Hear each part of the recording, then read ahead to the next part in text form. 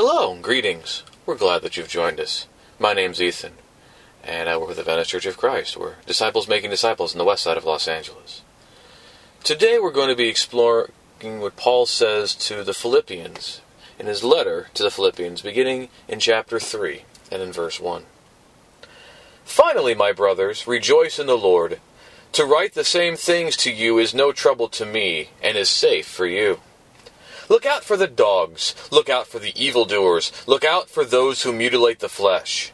For we are the circumcision, who worship by the Spirit of God and glory in Christ Jesus, and put no confidence in the flesh, though I myself have reason for confidence in the flesh also. If anyone thinks he has reason for confidence in the flesh, I have more. Circumcised on the 8th day, of the people of Israel, of the tribe of Benjamin, a Hebrew of Hebrews, as to the law a Pharisee, as to zeal a persecutor of the church, as to righteousness under the law, blameless.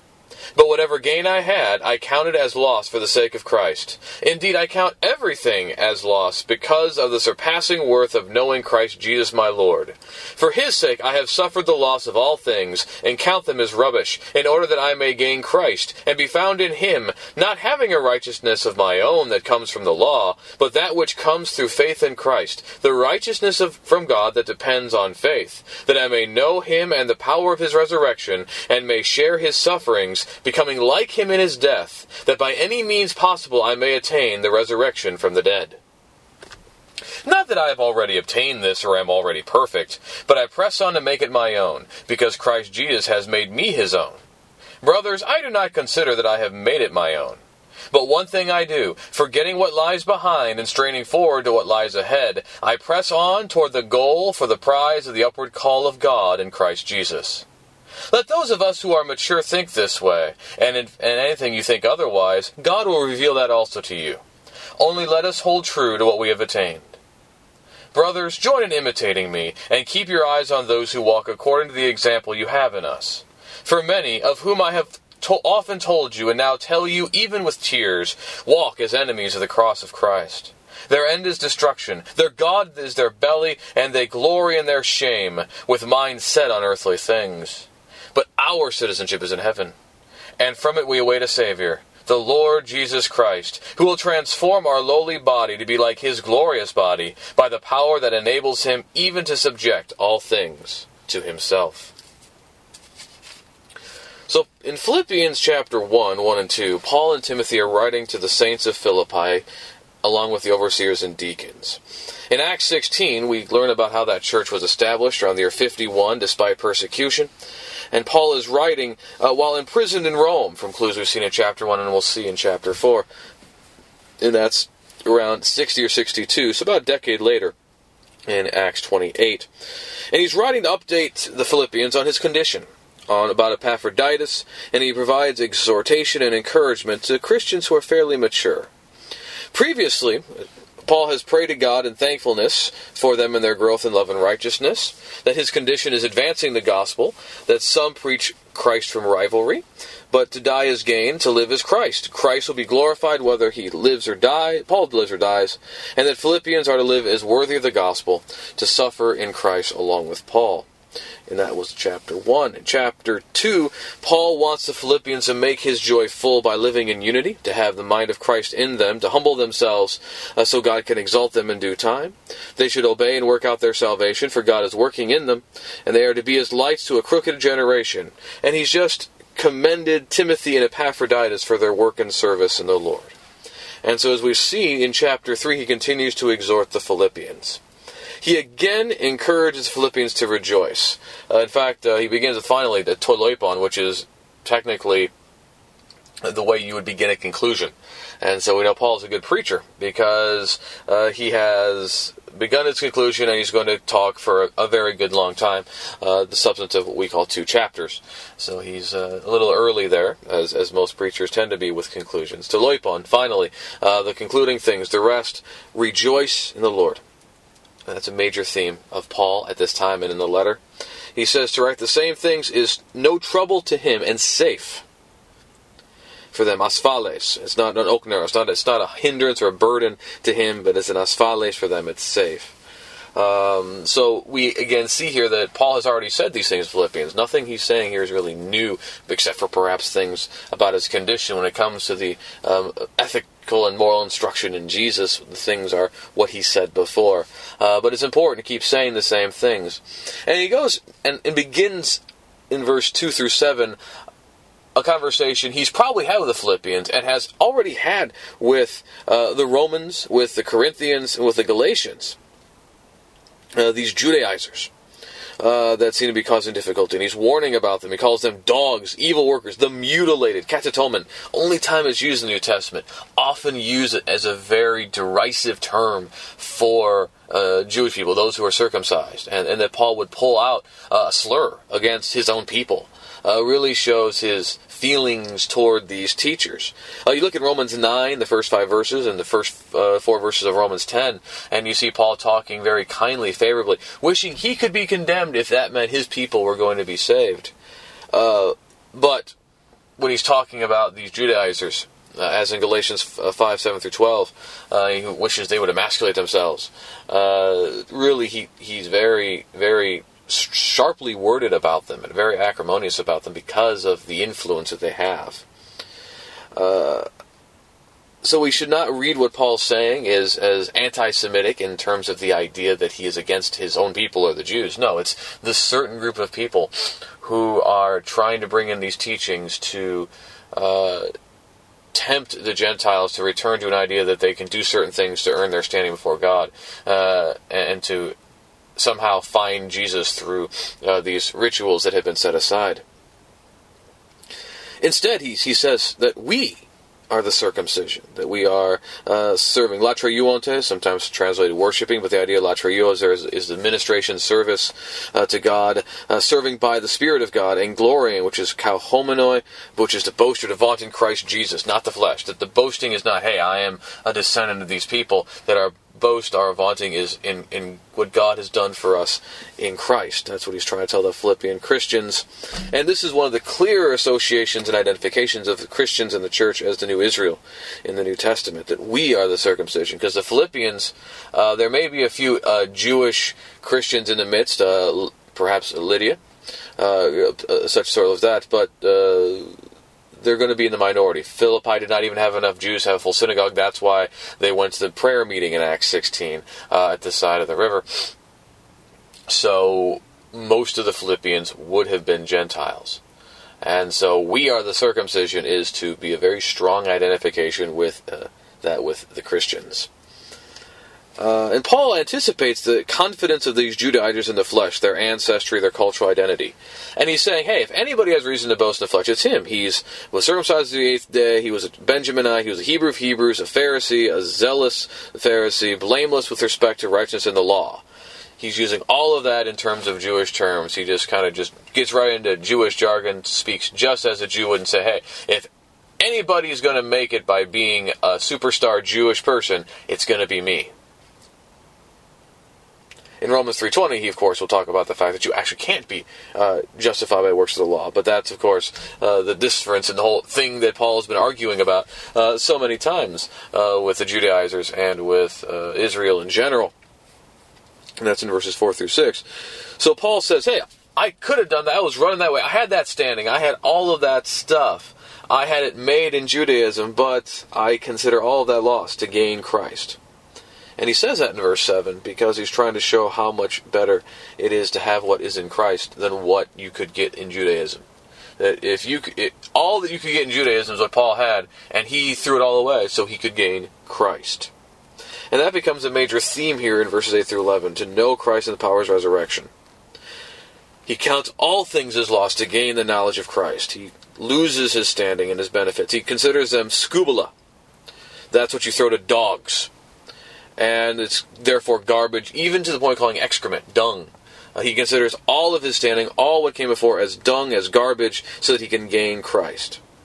If he gains Christ, what it means is that he's found in Jesus, not with Paul's righteousness, as from the law, but the righteousness that comes through faith in Christ, to know him, to the power of his resurrection, to have the fellowship, that koinonia, the common thing, the association, joint participation in his sufferings, So you can be conformed to more physomenos, to his death, that to obtain by any means possible the resurrection from the dead.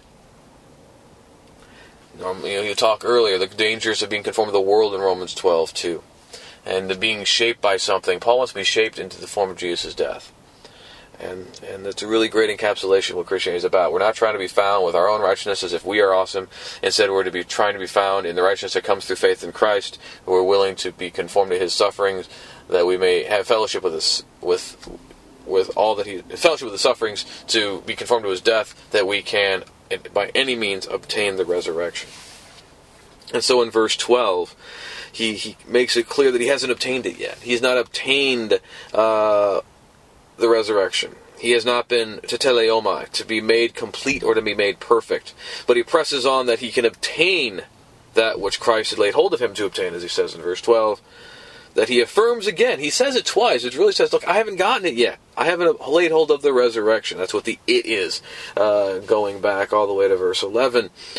But in order to get it, he's willing to forget what lays behind. All of the things he's gone for.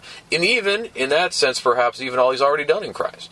Not because it has no standing, but because he's pressing on. He doesn't want to be encumbered by what has happened. He wants to move on and get what you obtain when you run for Christ. Epiktainomenos is stretching forward.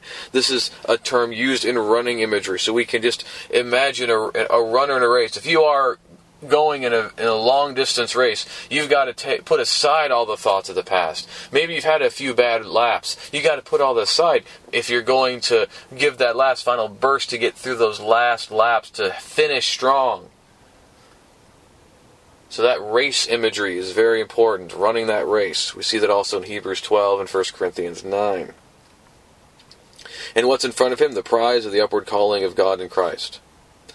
And then he turns and says, and he expects those who are teleoi, which is the same root word as the one in verse 12, but a different sense because he's including himself and is in the present. So that's why a lot of verses will say, those who are mature. He said, well, I have not been made perfect, but then you see, let those of us who are perfect. Well, it's the same word, that's why I translate it the same way, but there's a shade of nuance there different. He's trying to say, let those who are mature understand this. Those who've, been around the block a few times will understand, hey, we got to forget what happened in the past. We got to keep going on and doing what Jesus has told us to do to get to the resurrection. If anybody has another view, well, God's going to reveal it to them. We're only supposed to hold firm to what they've obtained in verse 15 and 16. And this kind of confuses people. Wait a second, is Paul trying to say here that there are some people whom God has said one thing and other people whom God has said another? Well, he is seeming to expect there's a level of disagreement or some kind of dissension about what he's saying, that there is the possibility for disagreement. But he's expecting it to be an issue of maturity, not an issue of actually different revelation.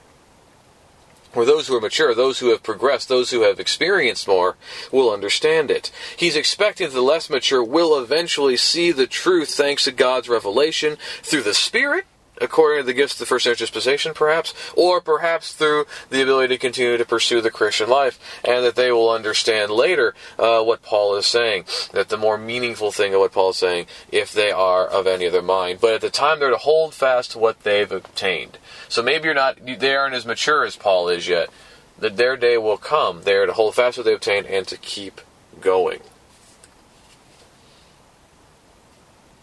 So Paul's really emphasized here what it's all about. Then he turns to talk about these two ways. And he tells in verse 17, join in imitating him, to observe, to skopaite, which can mean mark, and does mean mark other place. To mark really means to follow. You're marking, it's interesting with marking, because when you're marking, you're just setting somebody out. In Romans 16, you mark them to have nothing to do with them, but when they're false teachers. But here he's saying, mark those who walk according to the example you have in us. You see people who are doing the right thing that you've seen in us, mark them so as to follow them. Do what they're doing. The same thread is in 1 Corinthians 11:1, imitate me as I imitate Christ. 2 Thessalonians 3:6-12, the follow traditions handed in, and also will be a theme in Philippians 4 and verse 9. So there's to imitate, join imitating him, to follow those who are walking as they've seen in him. The opposition, though, the thing that you've got to be concerned about, and the reason he says that there are many that are walking as enemies of the cross of Christ. Their end is destruction, apoleia, which is loss or perdition in some versions. Their God is their belly. Their glory is their shame. Their thoughts are on earthly things. He's spoken about them before. He's told them about these people before. And he tells them again, even with tears. But he says, our citizenship in verse 20, politeuma, which is interesting because citizenship, politeo, the standing you have in a city or state, going back to Philippians 1:27, that they are to live as worthy of the gospel. Living there was to behave as a citizen. Related verb to this here, noun. And our citizenship is in heaven. So our lives are to be heavenly here on earth, is the point. And from it, we're waiting for a Savior, the Lord Jesus. And then he's got this great verse here in verse 21, describing that Jesus will fashion anew, to metaschematise. Schematics, you got that word in there, which is to change the figure of, to transform the body, the soma, of our humiliation, the tape in noseos, the very same thing Jesus did. He humiliated himself in Philippians 2:8, to conform, so morphon, like we saw in verse 10, to conform into his death. Well, now he's saying to conform our body humiliation to the glory according to the power that all things have been subjected to ataxai to him. So that he's going to conform our current bodies to be like his body. There's a lot of parallels between Philippians 3:20-21 here and 2:5-11. The humiliation and exaltation of Christ. This is the resurrection language. The raising of the earthly corrupted mortal body and its transformation to the spirit-energized, incorruptible, immortal body that Paul spends and talks much more detail in 1 Corinthians 15:20-58. So, the resurrection is the goal. That we press on to the goal to obtain the resurrection, and that even when we see the two ways in life, we understand that it's all about, in the end, obtaining the resurrection. So the resurrection is this main theme.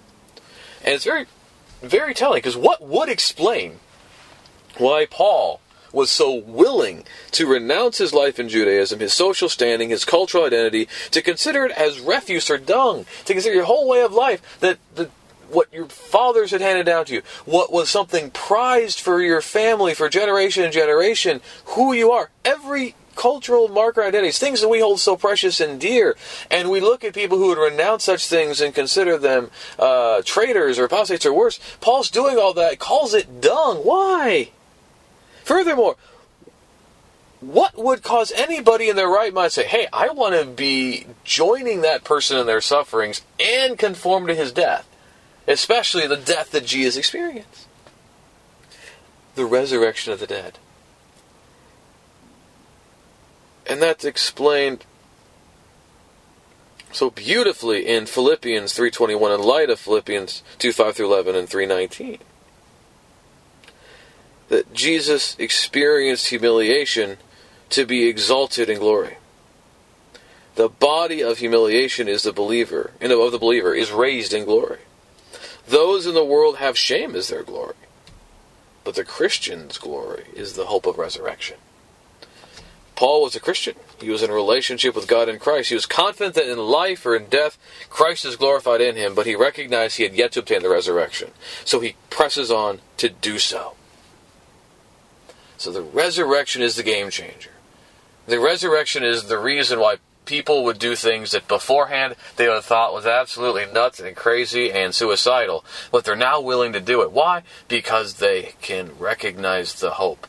When the only way that you will have life eternally is to participate jointly in Jesus' sufferings and be conformed to his death. Even though that's agonizing, even though nothing else would justify that cost, the resurrection does. And that's why Paul pursues it. It's important to note that Paul says our citizenship is in heaven. That's a present tense thing in verse 20. But then in verse 21, we're awaiting that Savior who will raise the body. And so that's why the Christian faith has only ever been able to be made sense of and will continue to only be able to make sense of in light of the resurrection. It's the resurrection that changes everything. It's the resurrection that leads to things that would have been seen crazy to seem normal, and to recognize that to settle for what is normal is insanity. That we must follow after Christ and suffer with him so we can be glorified with him. And to refuse to do that is craziness and insanity. To just live normal lives as everybody else, it just cannot cut it anymore. We have to strain forward to obtain the resurrection. Now, in verse 3 of Philippians chapter 3, we saw that Paul identifies Christians as a circumcision. And this is consistent with what he said in other places. Romans 2:20 and 29, he says that those who are circumcision is not really a matter of the flesh as much as it is of the spirit. That if you're circumcised in the flesh but not in the spirit, it's not going to do any good. If you're circumcised in the spirit, not in the flesh, you can still come to God. In Galatians 6:16, he says, "Peace be upon the Israel of God," and he's not talking about physical Israel. And in Colossians 2:11 and 12, he looks at circumcision of the heart in terms of baptism as circumcision of the heart. Now, Paul has showed a lot of discontinuity with Israel in Philippians 3:2. He calls them the dogs, the mutilators. He uses that slur. Again, to think about using a slur that's been used against your people and now to use it against some of those people because what they're doing is pretty sharp. So there's that discontinuity. But yet, Paul is emphasizing continuity here, isn't he? Beware the circumcision, the mutilators. Beware all those people, for we are the circumcision. He is identifying Christians and speaking of Christians in terms of Israel. Because they are the people of God in Christ, those who participate in the kingdom, which is the fulfillment of the law and the hope of Israel. The whole bankruptcy of the Judaizers and what people do are tempted by the Judaizers is that they are trying to return to what met its fulfillment in Jesus. We are part of the story of the people of God, therefore. We can learn from those who have come before us that we may serve God faithfully. That's the point of 2 Timothy 3:15 and 16 about the Scripture and its value for us. That's the point of Hebrews 11 and 12 and the Hall of Faith, that apart from us, they would not be made perfect, but we can learn from their example. That's how Paul's able to say in 1 Corinthians 10 that our forefathers experienced the Exodus and the wilderness wanderings, even though most of the Corinthians were not genetically related to those people, because we share in the inheritance of the people of God. Their story and our story are part of God's story. That's a very powerful thing. It's also interesting to note how Paul emphasizes he needs to press on to the goal, isn't it? Because let's face it, if anybody had the reason to think that everything's good, that they could just coast into the resurrection, it'd be Paul, right? He's mature, he says in verse 15. He doesn't claim perfection, or that he's completed in verse 12. He has to forget what lays behind to stretch forward to what's ahead. He's already said he's confident that whether he lives or dies, Christ will be glorified in him. So it's not like he's sitting around and he's, chewing on his fingernails, wondering if he's going to be saved or not. But he recognizes nonetheless that he hasn't obtained it yet. He has not reached the end. So he needs to keep going. He needs to press on. He needs to strain forward. Even with all that he's done, even with all the suffering he's experienced, even with all of the opportunities he's had, he still needs to strain on until he obtains the resurrection. And if Paul felt that way, why would we believe otherwise about ourselves? Who among us is so bold as to say that they have reached more maturity than Paul? Far be it from us to say such a thing. That's why we need to press on too. And to realize we need to forget what's gone on before. Some of that stuff may have been great and wonderful for the kingdom and important for our growth in faith. We take those lessons, we strain forward. A lot of that stuff may have had some bad memories. Some things we could have done differently or shamefully. We forget about them and we strain forward. We always are moving forward, recognizing that how we finish that race is of the most utmost importance and obtain the resurrection. On the other hand, you also have the enemies of the cross. There's the citizens of the kingdom, and there's the enemies of the cross. Their end is perdition. Their God is their belly. Their glory is their shame. Has much changed in 1,950 years? It's an accurate assessment of our consumerist society, glorying in its tolerance and progressivism, commending what God has condemned. But we need to be careful, because Paul does not say this stuff with zest or zeal. He says it with tears. He says it mourning. He says it because this is horrible, that people are going to be condemned in this day because they go along with what's being said, or they are commending what's being said, or because they've been influenced by what's being said. He says it with tears.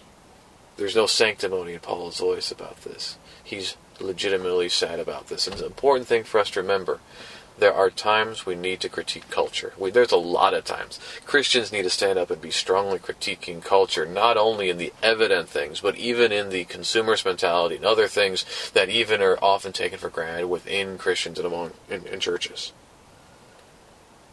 But we always must do it with that humility and recognition that God does not want it to be so. God does not want them to be condemned. God wants them to turn and to be reconciled back to Him. That the solution is not to think of them burning in hell with cackling glee, but to mourn because people are alienated from their God and separated from the right. And that must be our mentality as we speak about such things.